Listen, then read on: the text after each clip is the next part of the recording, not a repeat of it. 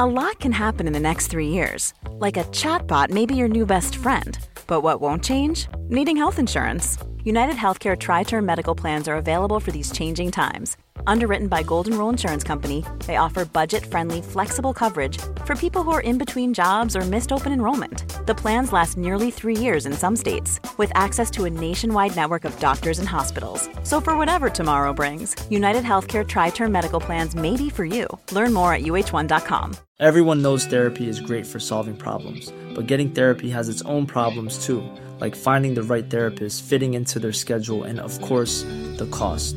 Well, BetterHelp can solve those problems. It's totally online and built around your schedule. It's surprisingly affordable too.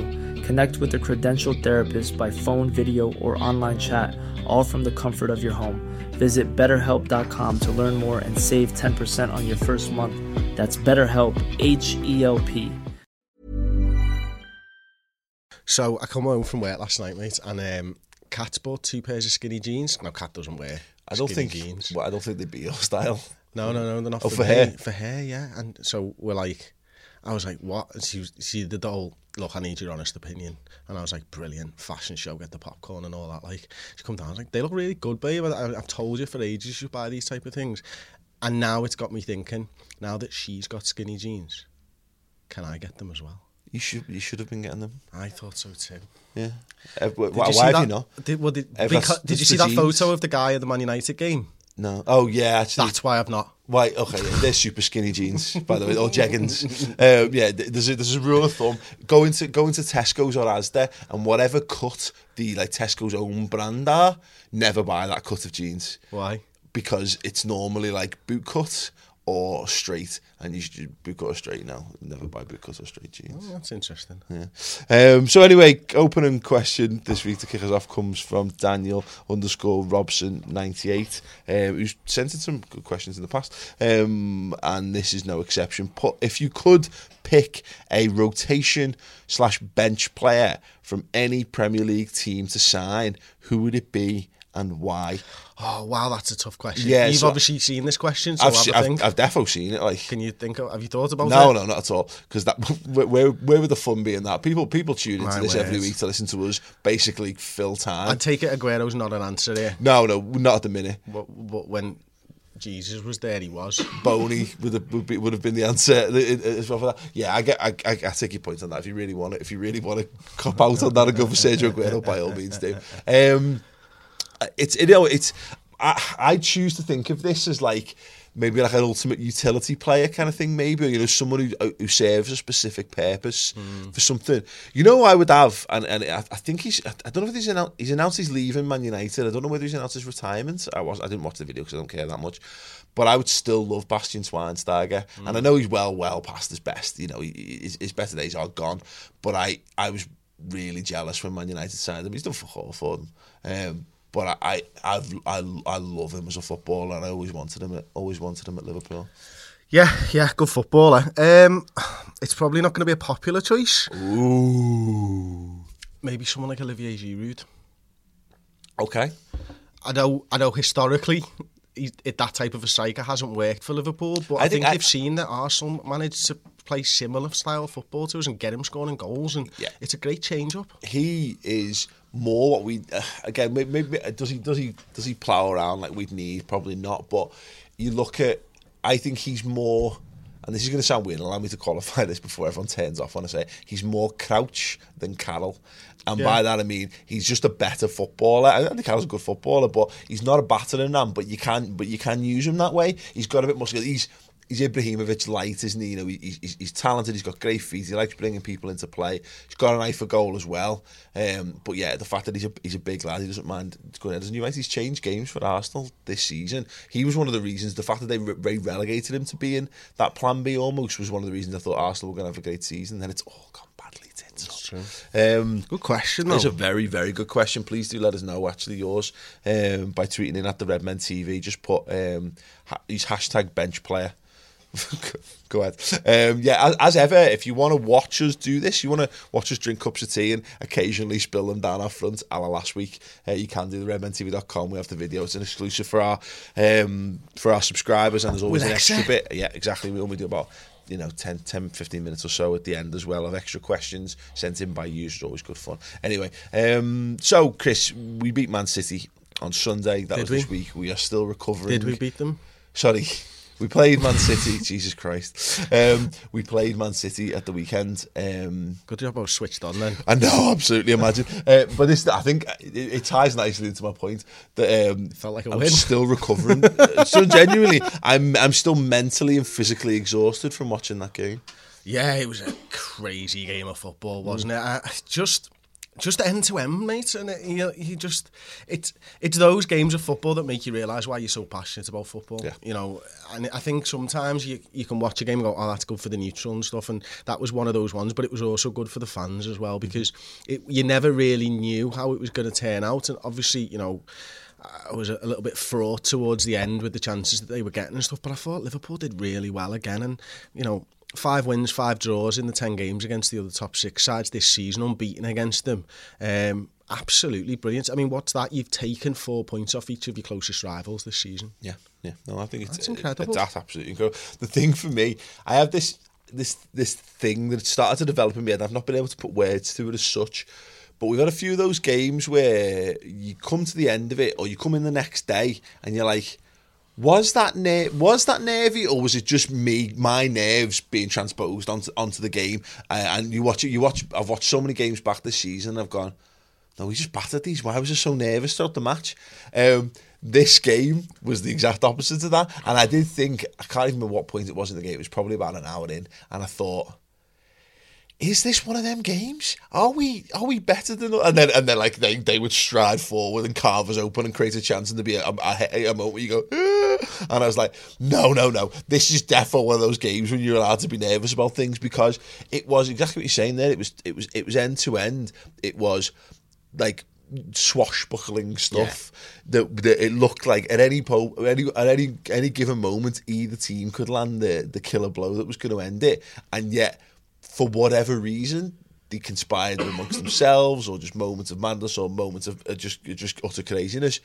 Neither team was able to get it over the line. It's madness. You're talking about two of the sides with the best attacks in the Premier League, and we've scored more goals than anybody else this season so far. Created more chances than anyone. I think we're actually third in Europe for chances created. Really? Monaco top. Second, I think it's Juventus might be top, to be honest. Oh no, Inter Milan are top. Oh really? Yeah, random. Yeah, there you go. There's my world football knowledge. Thank you, Squawk. Yeah, and is who scored still a thing? Yeah, who scored is very much a thing. They've actually got really good stats and analysis now. They've put in like the heat maps and all this type of stuff. And in fact, I've got some of the who scored stuff in front of me for later on in the show. That's crazy, because I talk about, because because they do the comparison matrix like Squawker now. Ah, well, that's a big difference, because that was what tipped it over for me. I was never particularly enamoured with either site until the comparison matrix on Squawker. It's mad that we're not totally forgotten who scored. It literally just came back to me right then. But I do digress. Yeah, I think I can't understand how both sides didn't score more than one goal. I think we've got to talk about it. The Adam Lallana one is insane. Now I did a little bit on the fan aware, backing him up based on an article that Paul Tompkins wrote on his subscriber site. It's amazing, by the way. If you like long reads and in-depth football analysis, go and check out the Tonkin Times. It really is truly tremendous for £5 a month. And he did the big thing on how hitting a shot like that, it's inexcusable, but it's a lot more difficult than it just coming across to your head. And I don't want to go in too much because I spent a few minutes talking about it, but how he never scored that goal, it still baffles me. Yeah, I don't know whether I'm going to be able to watch it back now. It's interesting because we put out the a video of our reaction to the penalty and what have you. I actually think I was thinking of this in the drive-in this morning. With hindsight, the better video was probably us reacting to the miss, because the reactions in the room and people we watched the story of the match video all saying that was my reaction. That's exactly how I reacted to it. Like loads of people just jumped on the floor and ate grass. Yeah, Tom just sprawled. It's weird because we've never hoovered this grass. Yeah, no, that's a lie. It has been hoovered. Has it? Yeah. When? Once upon a time. And now Tom's licked it clean. Brilliant. Yeah, it was a genuinely crazy moment. It's isn't it a weird world where you you're thinking, oh God, I really wish we'd beaten Man City. This is, I look at what we've got, and I love our attack. I love a lot of the players we've got in that team, but I would, if I was being cold-hearted and absolutely brutal, there are loads more Man City players that I would put into if you did a combined that 11, team. Mane, yeah. That's pretty much from the attacking three that you'd put in. Yeah, and I think Lallana would be fringes, but I love David Silva so much that I would have him. It's almost like for like, isn't it? Both two players with not huge amounts of pace, but massive amounts of skill and vision and guile. I saw some of that from David Silva, like a little reverse Cruyffs and all this kind of stuff. Unbelievable. Like, yeah. And I think Raheem Sterling was free at the back post when he was doing that, and I expected David Silva to pick him out, and I think he missed it, and I think we got a little bit lucky because David Silva normally picks that guy out and normally sees that because his vision's incredible. He's got that mental map of what's going on the pitch. Yeah, and it's the lefty thing as well, always. But here's something that we've not discussed on the final word, and I probably wanted to talk about it yesterday, but I think maybe we should talk about it now. Mm-hmm. You're very much like me. You hang your hat on things as far as Liverpool go. You think, well, it'll be all right here. It'll be all right there. I can see this for the future because you like to look forwards and you like to be positive. I very much felt this was the game that Phil Coutinho was going to come back, and I feel very disappointed that it wasn't, Paul. No, I completely agree. I completely agree on that. You're right. I get whatever we've done. If anyone wants more analysis on the City game, we do loads of it. There's a 60-minute show on the redmentv.com right now, which you can watch. We covered everything almost, but this we touched on this very, very briefly. I think I almost was trying to, I don't know, like anti-jinx it in my head in the build-up, because I talk about this thing, like what Phil Coutinho does is historically for Liverpool is he has some bad games, and you start to think, is he all that? And then he crops up in a massive game and becomes world class, and you go, wow. And it was interesting because we were doing the Bossy Social Club yesterday, and we were talking about world class players, and I was saying how pleased I am, and it was kind of what I was alluding to with the City stuff, how pleased I am that we're able to go toe to toe with top teams when we've got no world class players. And Liam Tolan from United People's TV says Coutinho. And everything he just went, no, he's not. Phil Coutinho's not world class. And I think he was playing at a world class level for the first half of the season until his injury. Absolutely, he was on course for 15 odd goals. You know what I mean, this season, and to get that return as essentially as a winger, and probably get the best, nearly double figures in assists or whatever. That's a really solid return. It's probably not actually quite world class if we think about it, but world class kind of changed nowadays, hasn't it? Because of Ronaldo and Messi and Suarez, etc. I mean, I don't know whether we can. Is world class the same and they're just ahead of it, or do you reevaluate world class? Well, I know it's this one it's Spinal Tap, isn't it? Why don't you make 10 louder? No, this one goes to 11. I completely agree with that. I think Phil Coutinho is at the moment his international class, which again needs defining, because there's some shit players who play international football, but he is. We're looking at you, San Marino. Yeah, he's one of Brazil's best players. Yeah, but he's not Brazil's best player, and I just don't know. Although I would say, judging from reports coming out of Brazil, he's not far away. I think he's performed at a better level than Neymar over the last 18 months, maybe. I'll be interested. I don't know that's what I've been reading about. It's been a while since the last international games for them and stuff, but Phil Coutinho's been the spark in that team, and Neymar, although still a quality player, I still think he is a better player. Phil Coutinho's been doing it at international level better than Neymar. It's interesting that, but it's Neymar, mate. It's Neymar. Did you see his assist for the winning goal in the Champions League the other week? No. Just fucking unbelievable. What competition? No, it's played during the midweeks. I know. I'm really frustrated by Phil Coutinho, because I think we have an issue, and this is actually an issue where I think where people get dead wound up by fan channels and stuff, is because, and it's something that I've been saying a bit more recently, because it kind of came to me. I know Ball Street are working on a documentary on fan media at the moment, and it was something I didn't think of until after I'd done my piece for it. But it's how the reason I think the reason delusional has crept in a lot more is because your beliefs on your football, the way we talk about football to like the fellas of other teams in the pub or whatever is very differently to how we talk to our own fans of the same club. It's very insular in that regard, and you put your own football club first, and you watch of the football you watch, unless you're one of those people who probably is unmarried and has a very relaxed life. The only team you really watch is your own team. So I love Phil Coutinho. I think he's great. But then I got to watch pretty much the entire Arsenal West Brom game at the weekend. And I watched Alexis Sanchez, and I know he got injured and faded badly, but the first half an hour of that game, and to be honest, every time I've seen him play this season, I watched him play from that left-hand side, and I just thought, Phil Coutinho was nowhere near that. And the different players, they are different players, but I just looked at it and thought, that's the difference. That's where we are right now, is that Phil Coutinho still is very much this... He's like a young player, he's a second and third tier. He's the guy behind the guy for us, and we need more guys who are the guy. Because I think Chris, I think Mane's amazing, but I don't think he's the guy, because I still think he's a thing. He performs a function for the team. I don't think he's your main. Maybe he can go on to become it. I think Firmino is the guy, but I also don't think he's good enough to be the guy, because he's realistically only doing it in half of the games. Yeah, you're right. And I just want to take you back to what you started that point with, really, about the fan media stuff. And what I think on the subject is that,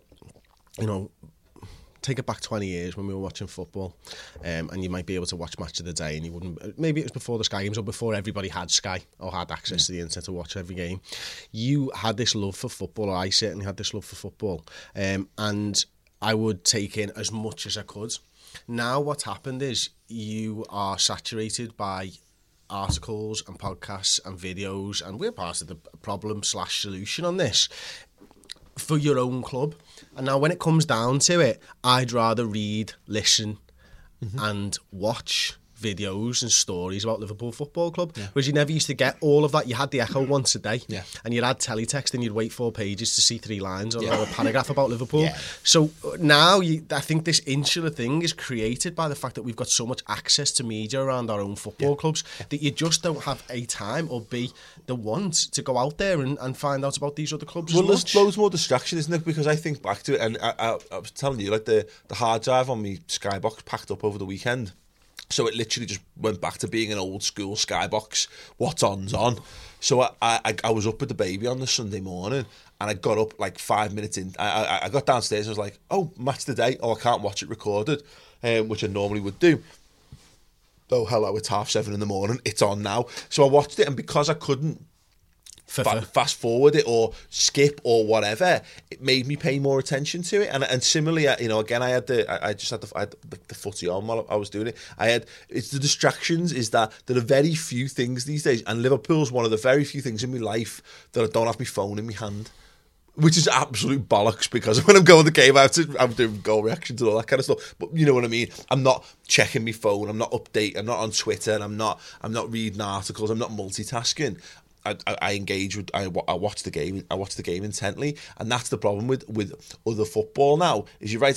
What happens more often than not is I'll put Match of the Day on, and you get your phone out, or you'll skip forward, and you go, I can't really be fucked to watch Watford. Who cares? But I did, because I had no choice, and I think that's where exactly what you're talking about there is that when we were kids, you got up in the morning and you had Gazette of Football, and it was on. And it was football, and you loved football, so you watched that because it was the only football you could watch. Or you could go and play on your computer, but if you didn't play on your computer, you watched what was on telly, and you had, sad, but you had 4 channels to choose from, or maybe you were lucky and you had Sky. Yeah, I used to watch Ski Sunday, Transworld Sport, and Gazette of Football. That was my Sunday, like. Yeah, and that's it. And I think this is the world we've got into now. I've really fallen out with the skiing. I really want to watch Eddie the Eagle movie. It looks Alberto Tomba was always my favourite, an Italian skier from back in the day. He didn't look like a skier, he looked like Neil Ruddock in a ski suit. I genuinely knew, you're right though, I genuinely knew more about general sports when I was in the 90s, when I was a kid. I think about like athletics. Couldn't tell you much about athletics anymore, but I remember the the Steve Backley javelin battle. To get the breaking 90 meters, and there was the new javelin that come in that was it went over 100 meters and then ended up getting it again. Yeah, got banned and blah blah blah. What was the guy's name? Yeah, exactly. Yeah. I can picture him. He looks a little bit like Antonio Conte with a bit of a mop. But it was amazing. Oh, that's going to do my head in. Maybe by the end of the podcast it'll come back. Yeah, when we have a break that you'll never know happened. But the visual gag.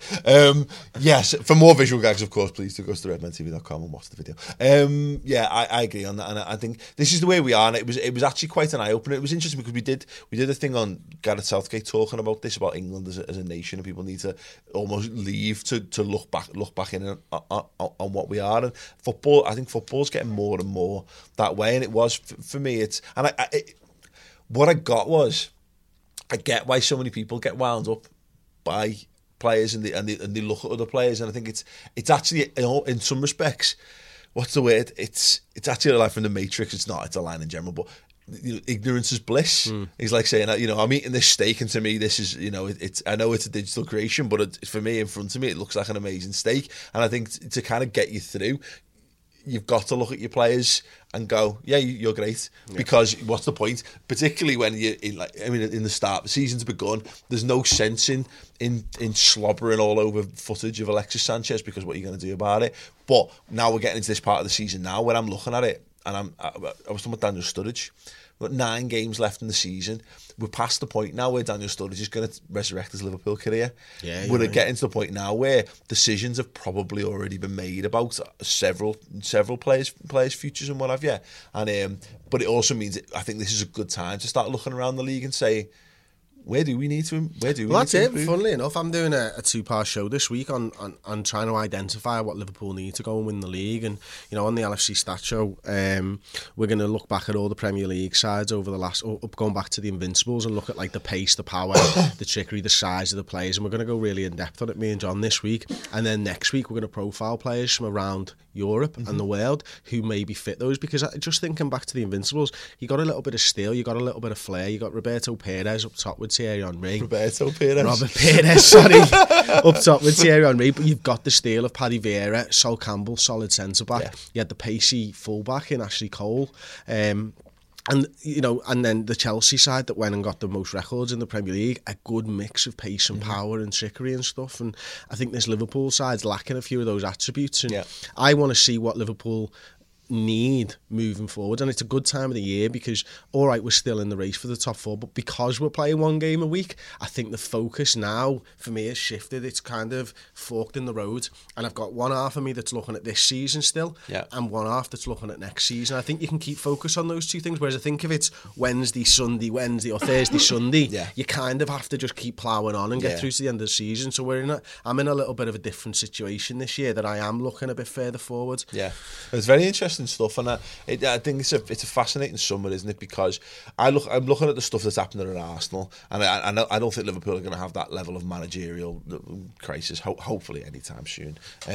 But I think when it comes to the ownership and the board and there could be issues where people start to talk about the transfer committee again, kind of thing. It's a massive summer, and at the minute everything still exists in limbo, because whether it fits our narrative or not, Liverpool will have a far easier run at things in terms of transfers if they've got Champions League football to offer footballers. I see no sense in debating that as a fact. That'll do me as facty as you're likely to get, I think, at this point of the season.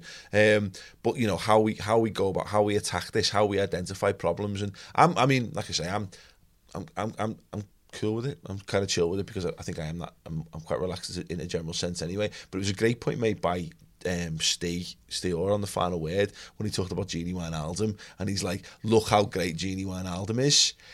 And he was by all accounts a decent level, Premier League level left winger, but when we signed him, we thought he was going to be playing that position. Not one of us thought he's the answer to that left hand side. We all thought, fine, that's a lot of money for someone who we think's okay. Now I'm looking at him and saying, if you could probably pick a name that was already great in that position, and you told me you got him who did all those things for £25 million, you'd be like, amazing. Absolute steal. So I'm confident that we will identify the problems and we'll do some interesting stuff. The Gini Wijnaldum thing's really interesting actually, because we were talking last week about the type of player, weren't we, that Liverpool should go after, and specifically I think we were talking about the age and experience of a player. Now Gini Wijnaldum fits a lot of those categories, doesn't he? He's probably a little touch older than players that we've signed in the past. I think is he 26 now? I think he might have been 25 when we signed him. So he's really coming into the best years of his career with not too many years at Liverpool to get there. He's got experience of not massive Champions League ties and stuff or anything, but he's certainly won leagues. He was experienced in the Premier League as well, but you're right, you would never think that's the guy that Liverpool need to go out and sign and shore up the midfield, and that's exactly what he's done so far. Look at those performances, look at him since the turn of the year. He has been, when Liverpool have gone through their roughest patch of the season, I think he's been consistently our best player throughout that period, and he seems to be getting better and better, and that's exactly that. The performances that he put in, I had no concept of him being able to put those performances in, and we weren't really see. We've seen hints of it at the start of the season and what have you, but it still didn't make sense to me. You see now what he is, and you think like, what? And the good thing about that, and that I think again, it's kind of like going back on the points we made last week, is whereas he fits the mould in terms of age, he wouldn't have fit the mould. It's like people would still be adverse to us signing someone like that. You're totally right. People would be like, what the fuck? Like if we went and signed a player from the Championship who'd just been relegated this summer, people would be like, what the fuck? And I'm kind of like, taking Steve's point, I'm kind of like, let's see how did you? I think I agree with your point from last week, is that we really could do with having someone to hold up and go, what?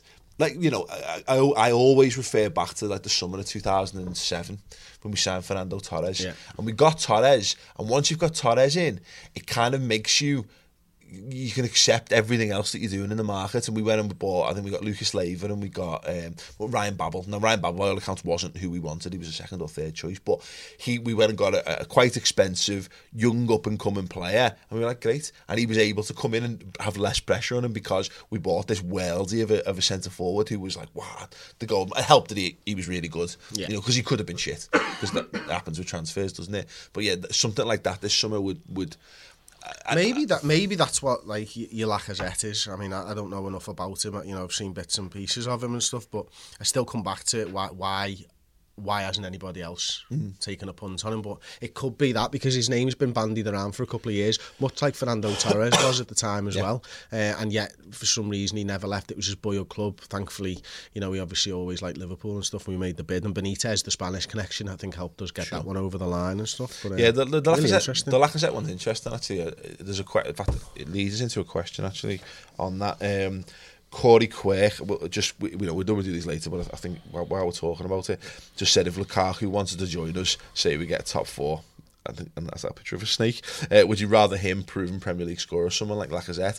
The Lacazette thing came up on Social Club this week, and we talked about what Everton need to do in terms of to send a message to the league, and like we kind of almost in agreement that Lacazette would fit that really nicely, because he's got, whether he'd be great or not, I don't know, but so many people are so desperate for him to sign that there would be so much buzz around signing him. And I don't want to sign in players that the manager doesn't want and don't fit with what we do, and I don't know enough about him to say that one way or the other. But I would like to see us do, you know what I mean? If he does move to the Premier League this summer and someone's going to have him and the top teams are after him, I would like us to be the team that moves totally. For him, That's it. If other big sides are in for him and Jurgen Klopp wants him, then make it happen. I think it's a big summer for FSG, isn't it? Yeah. And I just then answer to Corey. Then we did the Lukaku stuff sort of semi-seriously the other week on the Reds News Roundup, which you can find that video on the YouTube channel as well, actually. But for a start, I don't think Lukaku suits what we do. I'm not saying Lacazette does or would, but if nothing else, Lacazette's going to cost you half the money that you probably would pay for Lukaku. Everton are probably looking at like 60-70 million for Lukaku this summer. Yeah, I don't know. It wouldn't be. I wouldn't be upset if we signed Lukaku, but I'd want to get I don't know. I still don't know who that guy is, but I think we're starting to build up an idea of what the guy is. I think if you're going to spend £70 million, you can probably get someone who does exactly what Jurgen Klopp wants. I think that's right. I think there's a key part of Lukaku's game that's missing, and it's what Firmino's got. Yeah. I think there's a key part of Firmino's game that's missing, and it's what Lukaku's got. Yeah. And if you're spending £60-70 million, you need to be buying the finished article. Yeah, absolutely. We're going to do Get in the Bin in a moment. Chris, international break. Yeah, can that just get in the bin? That should get in the bin. That's almost there. You go. There's just done for this week. No, based on some of the stuff that Gareth Southgate was coming out with, it buoyed me a little bit in terms of it's nice to see a frank assessment, and not like a wanky frank assessment like Roy Hodgson of going like downplaying expectations but doing it really snidely, basically because he's doing it to protect himself. He's come in, he saw the scale of what was being asked, knew it wasn't possible, looked to save himself as best as possible, because that's what Roy Hodgson always does, protects his CV first and foremost. But to have Gareth Southgate come in, and I don't think he's done it in a self-serving manner, he's come out and gone, like, England need to get their head around the fact that they're not a world power on the international scene, etc. I like downplaying expectations. It's telling the truth, exactly, isn't it? Exactly. As I say, he's not sugarcoating it. He's not just saying, "Oh, we need to be careful in major terms." He's going, "No, look, the country, we need a revamp of stuff," which I thought was really. I think there's some really good points that he makes, and one of them I think is more aimed at youngsters who want to break into the England side, who think that that's a long-term goal for them, because they're not getting the opportunities. Not as many players, young English players, are getting the opportunities in the Premier League to showcase what they can do, and I think it's very easy for English players. I'll just earn a really good wage in the Championship, and that's really not good enough. Not if you want to succeed on the international stage, and it might be a few years before you make that step up into the Premier League. I don't even think it's the Championship thing that's the issue. It's the kids who are playing under 23 football or sitting on or in the fringes of Premier League. So the Championship, you know what I mean? Fair play, go and be a boss player in the Championship. But this is my point, Paul. It's not going to do them any good, and neither's playing in the Premier League too either. And I think you're right. It does cover both of them. But what you've got to remember is that they'll get paid a wedge to play in the Championship, probably as much as you're getting paid in most of the teams in Serie A nowadays, and your experience isn't good enough because you're not getting that worldly experience. You're not getting the top training either. You're right, so there's a lot more to be gained than just money in football. And if you want to be successful, and these English players I think do want to be successful, there are different career paths available to them. The world's a lot smaller nowadays than it was years ago. It was a great point raised. I think it might have been Ped, which is astounding. It's Gareth Southgate's almost saying, I will. Don't worry about going abroad. I'll still consider you, which I think is a brilliant point. And he talks about Joe Hart, doesn't he? And he says, like, Joe Hart, it'll have been a bit of a shock to him, because to go from Man City's training facilities to going to Torino's training facilities, let's be honest, Torino are not Inter Milan, they're not AC. They are very, very much a little bit more, though, won't you? Yeah, exactly. They're very, very, very much in the shadow of Juventus. But yeah, exactly. You go there, makes you need to work a bit harder. You're not being as pampered and whatever. It gives you a better worldview. So and hopefully comes back a better person. But yeah, like I say, that whole thing made me a little bit more interested in the whole thing. And I've the more Gareth Southgate speaks and the more I see his passion and stuff, the more I'm more put onto him. And also because I am almost like an anti-hipster. If people think stuff's really uncool, I almost instinctively have to back it, you know what I mean? So yeah, I'm prepared to give him a bit of time. I still won't watch the matches, like, and as ever, we'll be crossing our fingers and hoping they come back. And what I think what's one of the more interesting things is that you remind me of this morning, is Liverpool gone off to Tenerife for another little warm weather break with the guys who've not gone, and this is another last opportunity. I thought La Manga might be it, but given that we've seen what happens with the odd injury or two, I think given that Firmino's had an injury, Origi's had an injury, still no signs of Sturridge coming back anytime soon. Yeah, he's not travelled with the side. Well, I keep banging on about this, and again, no signs that it's going to happen, but it'd be nice.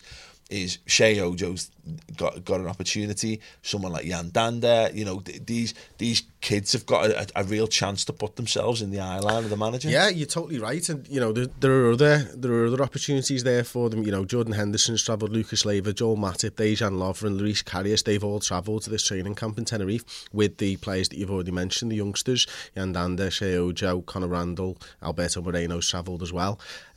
What's really good is that they'll be getting some one-on-one time with the likes of Jordan Henderson, with the likes of Dejan Lovren, with some of these first team players, Lucas Leiva, and it's not just about building up a rapport with these players, but I get the feeling that Jordan Henderson and the senior players will really be putting an arm around these players in Tenerife, and it's quite interesting that a few of these players, I think Jan Dander actually travelled to La Manga as well, although it wasn't very well covered at the time. It'll be good for their development, not just because they're putting themselves in front of Jurgen Klopp, but because they're training in the manner that the first team train, with Jurgen Klopp and his training guys and all the first team players, and hopefully we could see something on the back end of the season out of these lads. Well, it's interesting because I think we've established, and we've made a point of it a few times, about how Klopp's got his 11 and he doesn't like to deviate from that too much unless it's absolutely necessary. But well, it would be interesting. I don't know whether it's great or it's a shame because he's gone on international. He's gone with Wales. But the point is, I was going to say is, like, we had this time last year, and we started to see, and I know this is when we kind of split the squad around this time last year, and we started to focus on the Europa League. But we did see more from Shea Ojo. We did see more from Jordan Ibe. These kind of players simply got more game time. So who knows? There could be an opportunity there for one of those players. I'd love maybe to see a little bit of Shea. I know you've been banging on about it for weeks, but he's got something that I don't think any of the other forward players have got in this squad.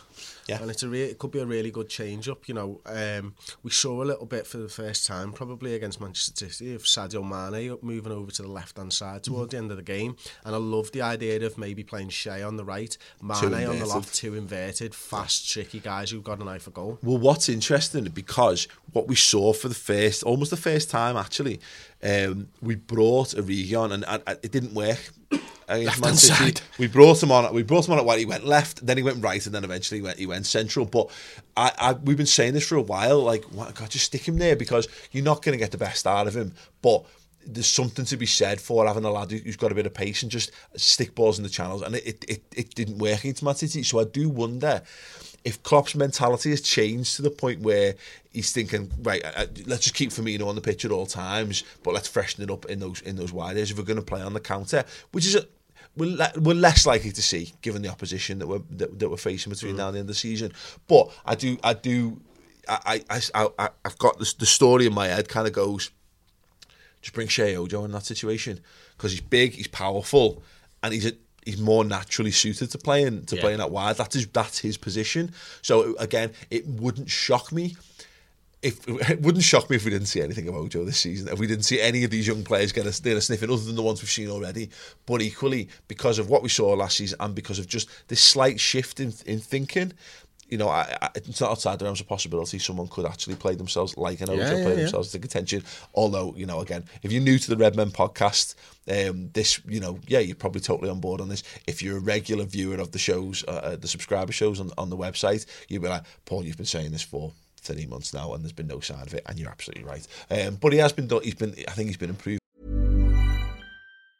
Quality sleep is essential. That's why the Sleep Number Smart Bed is designed for your ever-evolving sleep needs. Need a bed that's firmer or softer on either side? Helps you sleep at a comfortable temperature? Sleep Number Smart Beds let you individualize your comfort, so you sleep better together. J.D. Power ranks Sleep Number number 1 in customer satisfaction with mattresses purchased in-store. And now, save 50% on the Sleep Number Limited Edition Smart Bed for a limited time. For J.D. Power 2023 award information, visit jdpower.com/awards. Only at a Sleep Number store or sleepnumber.com. Hey, it's Danny Pellegrino from Everything Iconic. Ready to upgrade your style game without blowing your budget? Check out Quince. They've got all the good stuff, shirts and polos, activewear, and fine leather goods, all at 50 to 80% less than other high-end brands. And the best part? They're all about safe, ethical, and responsible manufacturing. Get that luxury vibe without the luxury price tag. Hit up quince.com/upgrade for free shipping and 365-day returns on your next order. That's quince.com/upgrade. Life is full of awesome what-ifs, and some not so much, like unexpected medical costs. That's why United Healthcare provides Health Protector Guard fixed indemnity insurance plans to supplement your primary plan and help manage out-of-pocket costs. Learn more at uh1.com. In the 23s, and ultimately, who knows? Right, we're going to move on now. We're going to go to Get in the Bin, where we pick one thing from Liverpool FC culture to put in the bin. Nathaniel Klein and Trent Alexander-Arnold comparisons. You're putting them in the bin? Not putting both of them in the bin. I'm putting talk of Trent going ahead of Nathaniel Klein in the bin, Paul. And it's staying in the bin. And the reason it's staying in the bin is because there is no reason to have a debate about whether Nathaniel Klein's a good right back. He's a good right back. He's not a shit right back. And that can go in the bin as well. I know it's something that annoys you, isn't it? Is that people call and players shit when they're clearly not shit. Yeah, we have. They might not be the player that you need or you want, but they're not shit. Listen, there was a way. This is a conversation about the evolution of the English language as much as anything else. But I've been trying to explain to my 4-year-old son that you don't hate anything. You don't hate. You're not old enough to hate anything. So if you say I hate something, you're not allowed to use that word, because hate is a word that has to be saved and saved for the proper circumstances. And equally with footballers. And it's sad because we all do it. We all do it. We're all guilty of it in one way or another. But to say someone is shit, they're not. They're not. They're really good. If they're playing football in the Premier League, they're really good at footy. Really, really, really good. There are obviously players who are much better than certain players. But I think this is. I'm fully behind you on this. I don't think it needs to stay in the bin forever though. Because I think there will be a case to be made at some point in the future. Maybe you're right. Maybe down the line, but for this season, certainly it's getting slam dunked in the bin. Yeah, completely. Look, we did a large portion of the show last week on this on the Stats Show again, and one of the things that why I wanted to bring it up on the podcast really is because it's behind the paywall and not everybody gets to see one of my favourite shows of the week anyway. And we put a lot of time and research into these shows and to try and give people a well-rounded view on football. And sometimes you take things that you think, like we take a topic that maybe we think we know about, and we analyse it and go, actually, do you know what, we were wrong there. And this is one of those where actually we were right for once. Sometimes I know it was the same week actually you'd mentioned about we were talking on the podcast last week about the Liverpool being shit against smaller teams, and I took that and I'd made the point of, well, actually we've beaten more teams lower down the league by goals and stuff, but actually I realised I'd said it, thought about it, I was like, I'm going to analyse that. And we came to the conclusion that, we are shit against the smaller teams, and there's a load of reasons why, and that's all on that show as well. But the Nathaniel Klein stuff's really interesting. We put it out on Twitter and asked everybody for their top 5 in order right backs. Now, nobody really rated Nathaniel Klein less than 3rd best right back in the league. There's loads of people rated him as number 1, loads of people rated him as number 2 behind Kyle Walker, but nobody rated him lower than 3 in the league. That in itself says that he's not a shit right back. It actually says that he's in the top few percentile of Premier League right backs. Or he's got a load of Twitter fans. Or he's got a load of Twitter fans, and that could be the case as well. No, I agree. It says, but here's the thing, and it was a point I think I might have raised on the Final Word show this week about how, we know this, there has to be a scapegoat at the football club at any given when time. Chan's playing well. Exactly. Emre Can started to put in a couple of decent shifts. I was going, whoa, what a player he is. And it's like there's got to be a question mark, because I think some of this is coming from the media. I think some of this is coming from the Liverpool Echo as well. This is like, I don't think Andy Kelly meant this to be as much of a thing as it was when he talked up Trent in from the Under-23 game the other week. Yeah, it was against Chelsea, wasn't it? But it was picked up by Joe Redmen, who's also sound a good writer as well. But it's because people need to fill that. You mentioned it earlier. There's so much stuff to. We're into a world now where there's an industry been generated, and then when you then have to fill a requirement for the amount of content that's generated, and when you're being told you've got to generate clicks and yada yada yada, we know that Jurgen doesn't change his team very often, so there's not actually been, with the exception of, you can maybe even argue, Klavan last week, and maybe Mignolet, there's not really been another player, maybe Wijnaldum, who's performed so well on the outskirts of his first 11 that he's played his way in. It's often the only times it's come is goalkeeper Karius lost that place as much as Mignolet won it. I think Wayne had the money, but maybe you could argue Chan lost it a little bit, etc., etc. And similarly with the Cleven Lovren stuff. I think Origi won his place actually around the December time over at least Daniel Sturridge. Yeah, he won a slot up further up the bench, didn't he? In some regards, but so. You need to be. That's where the conversation has to come from. It has to come from speculation. It has to come from, has such and such done enough to earn? We're doing. I do it with fucking Ojo. I've done it already. On this is the point. I will ask anybody listening to the podcast and video viewers as well. Do you think, and just think about this to yourself, do you think Nathaniel Klein's shit at crossing? I'm pretty much going to say across the board that most people would say. Again, yes. I wouldn't say shit at crossing, but I wouldn't say I wouldn't say he's great at crossing. Now, if I was to say to you, how many times does Nathaniel Klein cross a game? A handful at best. A couple, two or three. Right, 0.6 he's averaging a game across the season so far. Right, that's interesting in and of itself, isn't it? Because maybe he knows he's shit at crossing, and maybe he doesn't do it very often. So, you can take these things, and this is where I like the stats side of stuff, because you can take things that you think, as I would have said 3 times a game, I think, before we started doing this, so even higher than you.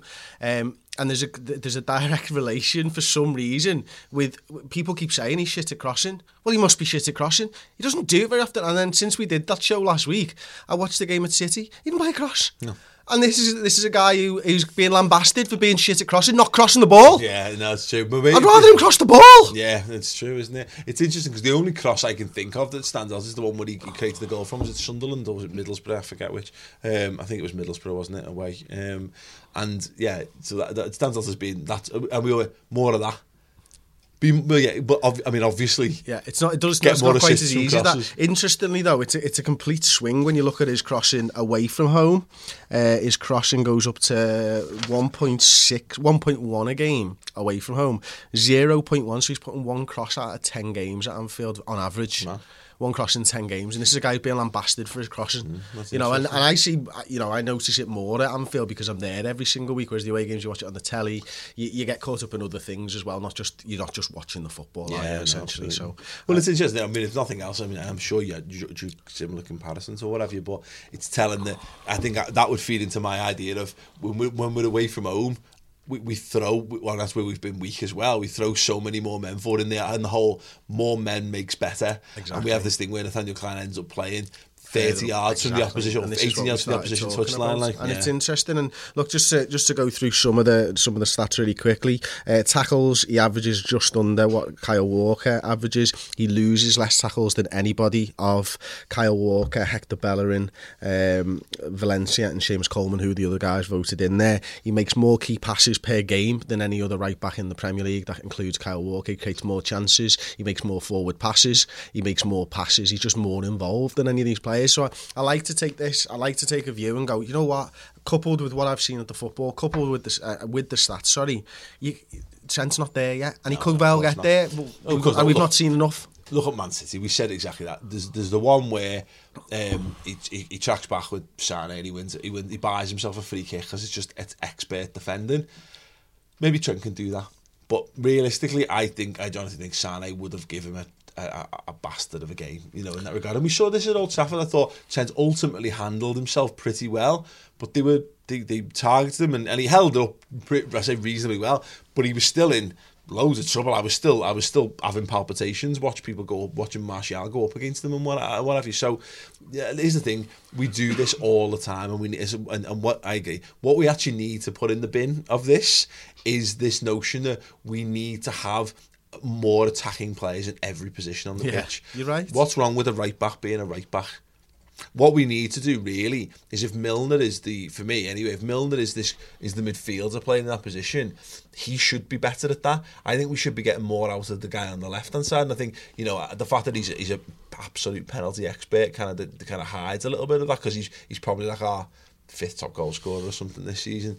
But that's the thing for me, for Milner. I would suspect Milner puts in a lot more crosses, much more than 1.1 and 1.101.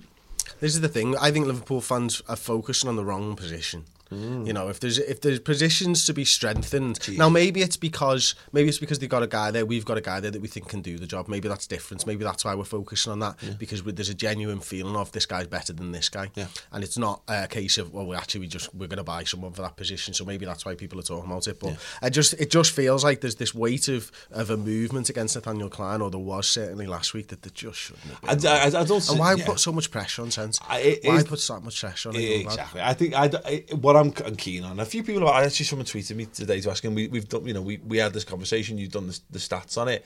We've actually done a lot on it. We've done more on this than was necessary. We did it like a whole.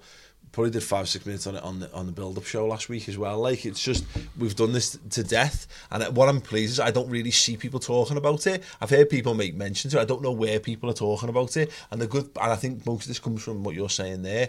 Is I think the general consensus among the vast majority of Liverpool fans, from what I can sense, it's not an issue.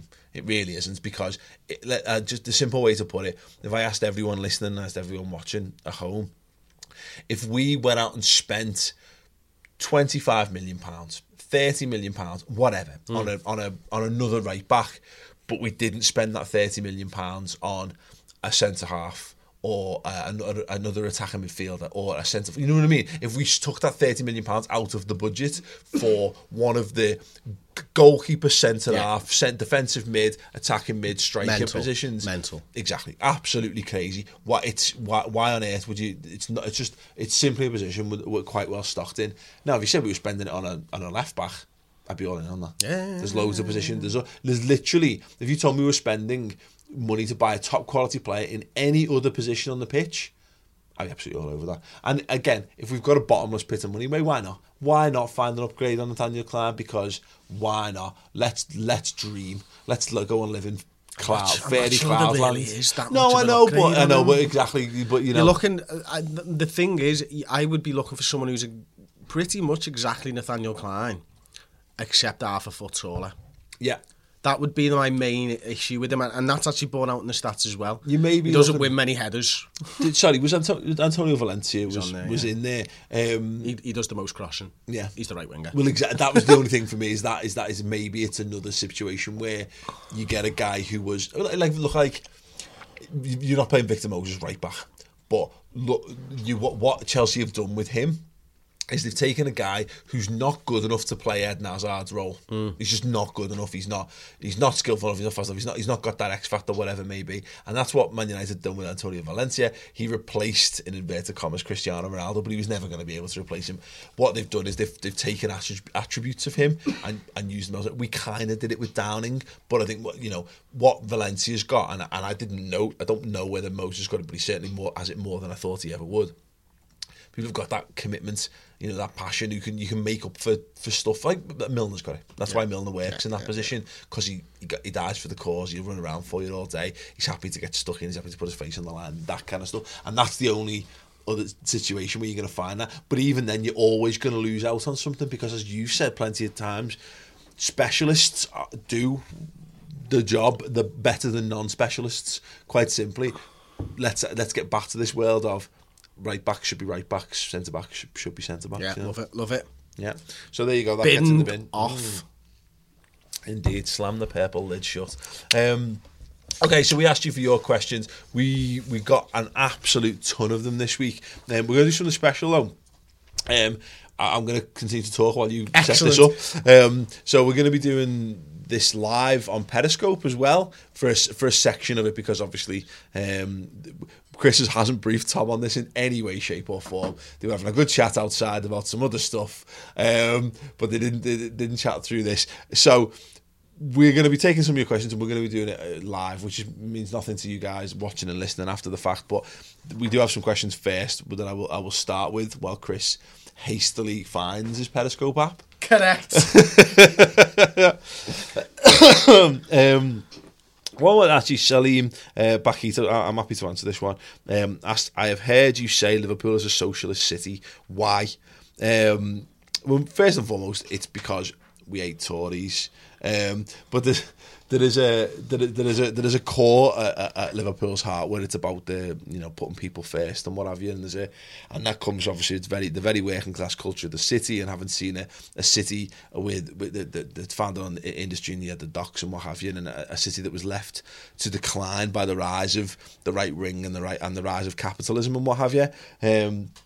And a city that was therefore left to rot and had to kind of fend for itself to some extent. So, at the very base of it, Liverpool is a left-wing city at the very easiest sense, in the predominantly Labour voters. And you'll notice that, think what people want about Jeremy Corbyn, but he's got a very big following within the city of Liverpool.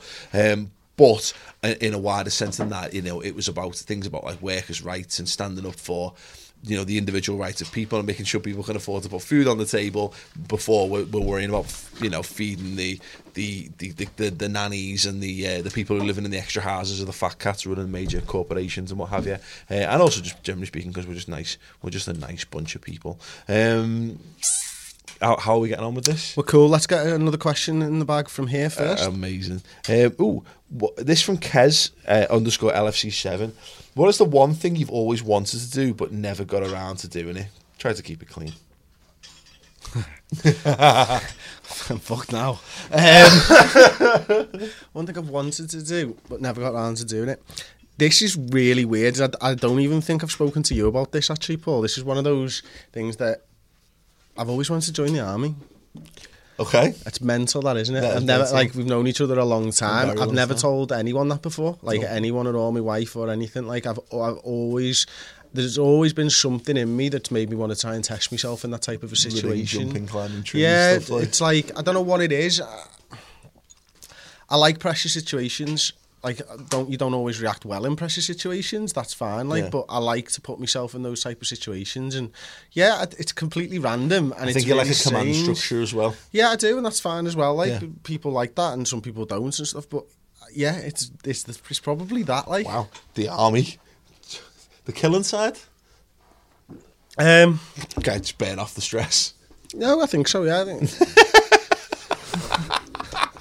I fancy doing it. I mean, look, ultimately, one day I'm just going to snap and kill some people and go to prison. So I might as well join the army and kill some people and it be a cool thing. Right, I'm on Periscope as well. So yeah, we're now live on Periscope. For those of you who watch on Periscope, hello, the three of you that will be online in the first 10 seconds of turning it on. We're recording podcast number 5, Redmen TV. We're answering some of your questions. I'll kick us off. If you watch on Periscope, send us some questions in now. Tom will do his best to filter through them. We'll do one more while we're waiting for that to do. Just to answer the question. So the question was, what's the one thing you've always wanted to do but never got around to doing it? You know what mine was? It's one of two. Skydiving stroke bungee jumping. Yeah. Always, particularly the skydiving thing was always like, I absolutely have to do that before I die. Until? And then as I got older, I realised that, and this is why I've actually developed, not a phobia, but I'm more uncomfortable and with flying than I was, because there's simply that thing of, if this goes wrong, that's it. And there's so much more to come from me. It's like, you know what I mean? I've got so many plans to go. I plan to do a lot of things in for the rest of eternity of my life.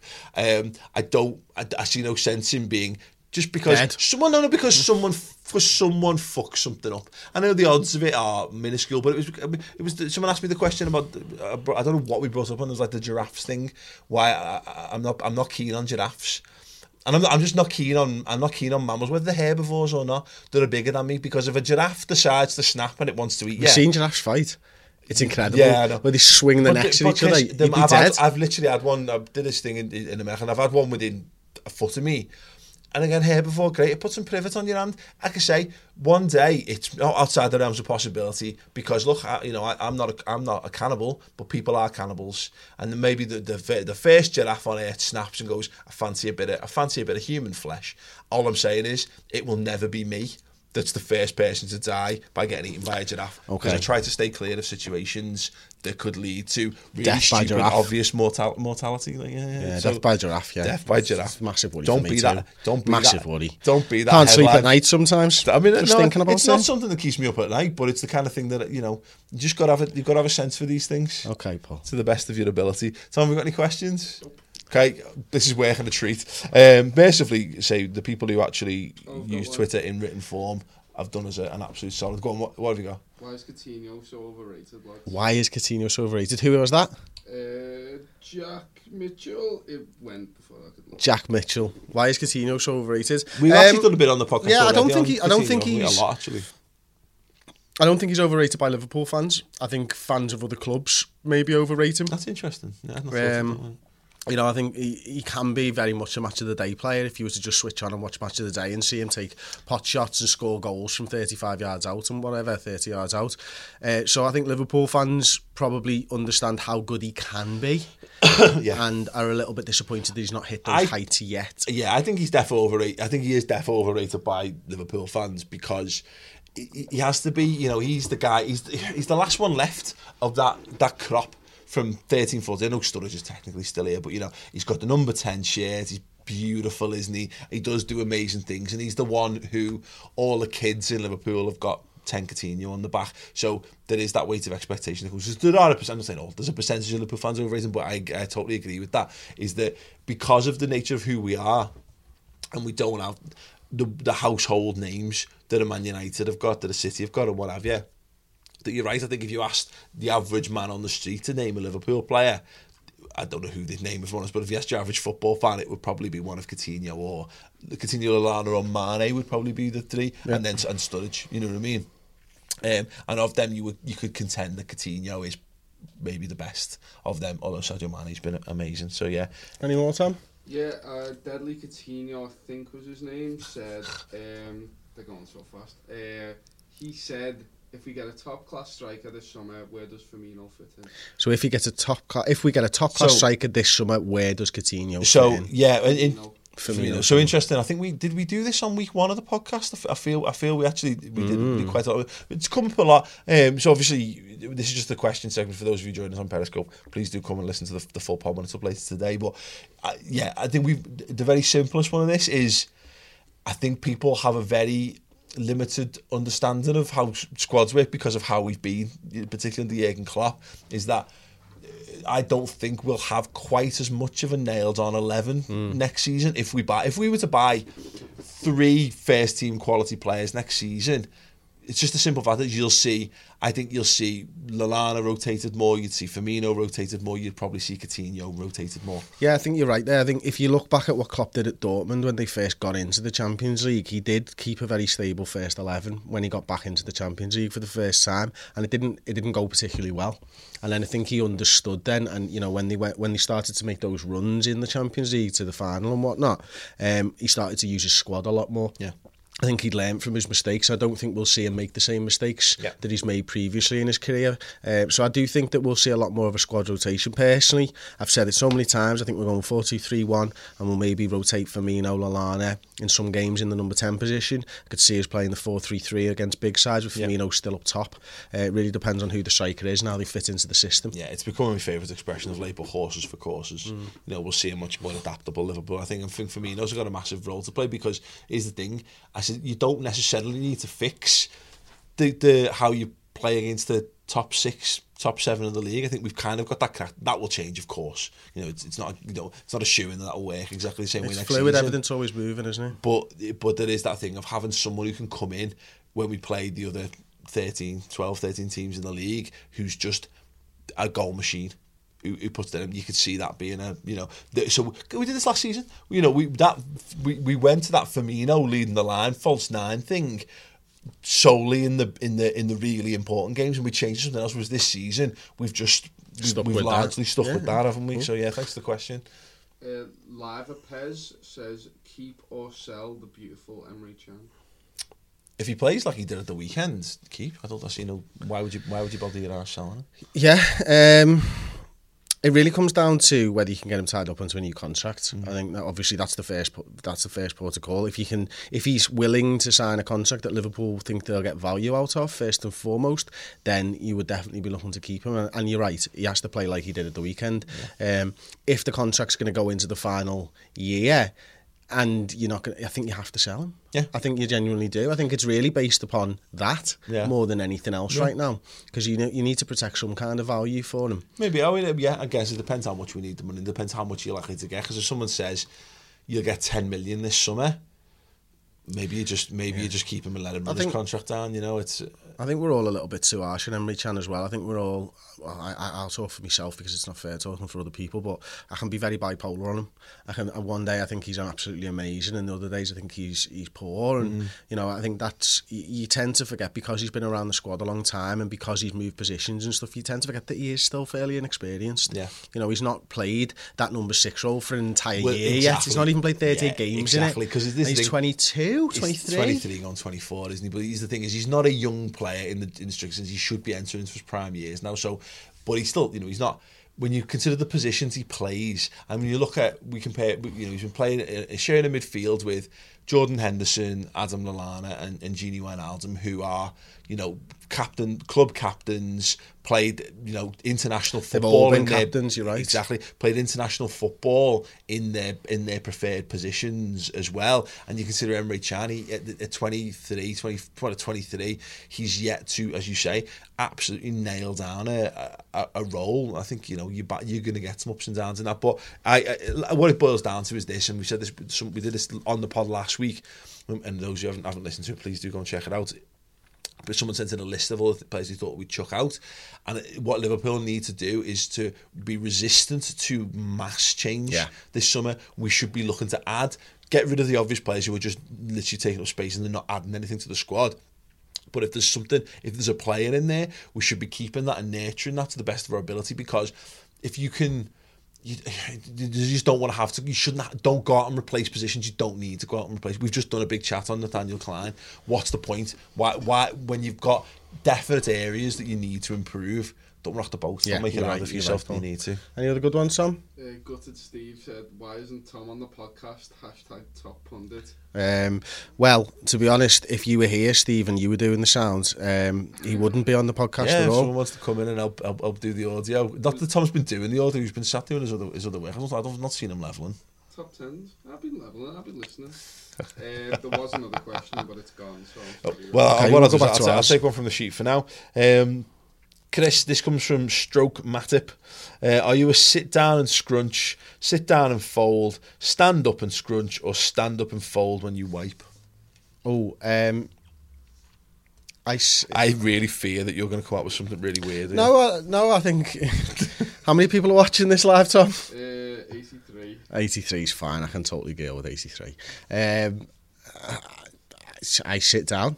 I fold the ending of the number 2. Why do you line them up? Yeah, I told you. I've been through this before, Paul. Was this on the long ball seat? I don't know. No, I don't think it was on the long ball seat. But no, look, I like efficiencies in life, and you know, it's just dead time, innit? You know what I mean? You may as well be folding it up and stuff and getting it ready. Reading / catching up on correspondence time. Well, you know, I do that, but I'm not totally comfortable with poo particles all over my phone all the time. Because you're putting that right to your ear in your mouth. So, yeah, I don't know if I've really answered the question, but I've answered it as best I can. Sit down and fold. Move on. Put a hand up and we've got some more questions, Tom. Lewis Calvert, our very own Lou Calvert 91. If you don't watch his Extra Time show during the week... What are you doing with your life? What are you doing with your life? Maybe having one, but if you haven't got a life, please do watch more Redmen content on YouTube. What are your first memories of the internet? Sites you used to go on, games you would play, and computers in general? I've always loved Minesweeper as an old PC game. Going back to like doing tech in school when you knew there was something you could kill time on. Yes and no. I actually enjoy the game. It's a good game. Like You're a solitaire man as well. I am a solitaire man. I love card games. I love anything that you can play a game with somebody right in front of you is wicked by me. Yeah. I love board games and all that type of stuff. The Minesweeper one plays on my love of maths, which is weird. Chris does have a love of maths. That's great. The first memories of the internet are obviously, and again, it's just ages. We just age ourselves when we answer questions like this. Is dial up, and here's the important question, and that everyone was afraid to ask, but you had to have the bottle to ask. Was do the individual websites that you go on show up on your phone bill? That's the first question every young man had to answer when you're at dial-up, because it's dial-up, it's accessing the site. You have to make sure that that's not a thing. Nowadays, broadband, everyone's so au fait with how to hide the things that they don't want people to find about them on the internet. But yeah, and the first one was my first PC cost £2,000 and had an 8 gigabyte hard drive. 8 gig, which that's at the massive. time. Which at the time, yours is hilarious. But at the time, I remember my cousin saying that'll be enough to store the human consciousness. I've got. I don't think I have a pen drive anymore or a memory card that I own that's smaller than 16 gig anymore. And mine was a 33 megahertz Olivetti from Radio Rentals. Radio Rentals. We rented our PC. Radio Rentals, you ask? Yeah. Go on. 500 megabyte hard drive. Go on, Tom. So I guess there's 2 questions, but whatever. Can't remember who they were. Sorry, everyone. Who would you bring in at left back, and who would you bring in at centre back? So names are tough on this. If I had to follow a similar model to Liverpool have followed in recent years, and there's no guarantee over this, just to pick 2 easy names playing in the Premier League right now that I think would improve us. West Ham. It's Aaron Cresswell at left back, and it's Virgil van Dijk at centre half. And hopefully what Liverpool will do instead is go and find the German equivalents that cost a quarter of the price. Yeah. But those two, in terms of like left back, loves getting up and down. The Cresswell thing as well, the fact that he's a Scouser helps. I think all I've said this before, all Premier League Scousers, any Scouser player in the Premier League should be on Liverpool's books. Yeah, because why not? And then Virgil van Dijk he's exactly what we're missing. Yeah, he's it. I think they're 2 great shouts. I'd go for them myself. Yeah. Okay. Brilliant. I'm going to quickly pop over to these ones, Tom. If you get your next question prepared. Jared Klassen, would you take Brendan Rodgers back if it meant you could have Suarez as well? Now, this is the man last week who was talking about you. In fact, 2 weeks ago when you said you wouldn't spend the money on fixing the academy and Melwood, you would spend that money on Sanchez because he'd buy you a league title. I would take Brendan Rodgers back and take Luis Suarez back. Brendan Rodgers would be part of the coaching staff. Not the assistant manager. Oh, no, I'd have him in charge of the academy. It'd be great. Yeah. I'm sorry. I love got to be more Suarez. Specific, or we'll lawyer you. Yeah. You know what I mean? No, I wouldn't have Brendan Rodgers back, even if it meant Luis Suarez coming back. If I'm honest, because it's not about that Luis Suarez. It's about the next Luis Suarez, which is the saddest answer. The saddest answer ever. Go on, Tom. Nothing. He's got nothing. End the Periscope. Brilliant. So if you're watching on Periscope, thanks very much for joining us. Thanks for your questions. The podcast will be coming out later this afternoon. You can get it on the Acast app. You can get it on iTunes. Watch it, rate it, review it. While Tom does stuff. If you're still watching us on the redmentv.com higher, you'll get to see the stress that's going on here if you're listening. Did you know Periscope was proudly made in America by immigrants? What? Nor did I. What? That's what it says on there. Okay, cool. Thanks, Tom. The LFC Podcasting Couch at Podcasting Couch. I feel like they've future-proofed themselves for an expansion out from the LFC market that we didn't do. So well done, guys. What's a better problem to have during the summer? A team that can smash the top 6, but not the bottom 6, or vice versa? Honestly, I think when you look at it over the course of a few seasons, the team that smashes the top 6 is generally the team that goes and wins the league. I think, there's been a few obvious cases this season, for example. It's always us. It's always us. Fucks these records. Yeah, but generally speaking, I think the difference is with the lower teams. You need a really good striker, and he'll sort of flat track bully them. Yeah, and I think that's the one thing that we're lacking. We've got a really great game plan for the bigger teams, but we're lacking that guy who will just kill other teams. Do you know why it's actually a really easy answer? It's better to have a team that can smash the top 6 because you're not just gaining points, but you're taking them off your rivals. It's actually not just the bottom 6 that's the issue. It's the bottom half. It's almost those other 4 teams that if we can, it's more. I think it works better almost like to beat all the top 6 but lose the bottom 10 almost in some regards, because if we could get better at because I think we're unbeaten against the teams in the top half of the league this season. Yep. Sound tick, but definitely the room for improvement comes below that. Including this season and the previous 2 years, we've not averaged more than 2 points a game against anyone in the lower half of the division. And that's the worst out of Liverpool, out of Manchester United, Manchester City, Tottenham, Chelsea, and Arsenal. Well, ultimately, the real answer is whatever it takes to get Liverpool to a league title. But what I say is, in the realistic, week to week, day to day, whatever life of supporting Liverpool, the game by game thing, I said this the other week, you get far more out of football by beating your rivals. You know, they're the games that you remember, they're the games that you play back. No one's, you know, if you're bored for the afternoon, you're probably not going to go back and watch the Watford game from earlier this season, but you will put on the Arsenal game from the first game of the season, or what the Chelsea game, whatever, pick one. So I think it's, and if nothing else, it's simply put this way: you need to be able to beat the best teams in the world if you want to be a top team as much as anything else. Because let's be honest, when you get into the Champions League, you're not playing the Stokes and Burnleys of this world. You're playing the premium teams in Europe. So being able to beat good teams is something that teams throw hundreds of millions of pounds at. If we're able to do that, surely the logic would follow that it should be a smaller step to be able to beat the lower teams than it is to beat the bigger ones. Very good question though, and also go and listen to the LFC podcast from Couch as well. Probably wrap the pod up there and continue for the subscriber stuff, mate. That's a great show, Chris. Right, thanks very much for listening. If you're new to the Redmen podcast, hope you've enjoyed yourself. Please do go on iTunes and give it if you want to give it a 5-star rating, that'd be tremendous. But leave a review as well, helps us go up the algorithm. We cracked the top 10 the week before last. I think we got up to 11th last week. 9th. We got to 9th. Yeah, we got to 9th. Amazing. So yeah, obviously we want to see if we can beat that. I want to beat the Ramble, if I'm honest. We beat the Ramble 2 weeks ago. I want to get above the football Ramble because Marcus Speller's a good friend, and I basically just want to text him the picture of it and go, yeah. I'm petty like that. So yeah, vote, rate and all that kind of stuff. If you want more of this and you want to see the video side of things, please do go to the redmentv.com. We do loads of amazing shows. The Final Word show, 60 minutes after every single game, Reds News Roundup, and Chris, as the aforementioned Liverpool stat show as well, looking into depth and detail of some of those more interesting things and trying to debunk some of those myths I think that people generate around the game. So they're every single week. It's £2 a month, which is piss all really, isn't it? But that's entirely up to you whether you want to spend or not. If you do, it's a massive support, and if you don't, cool man, there's plenty of free stuff for you to get your teeth into too. Anyway, we'll leave you there. Walk on, audio listeners.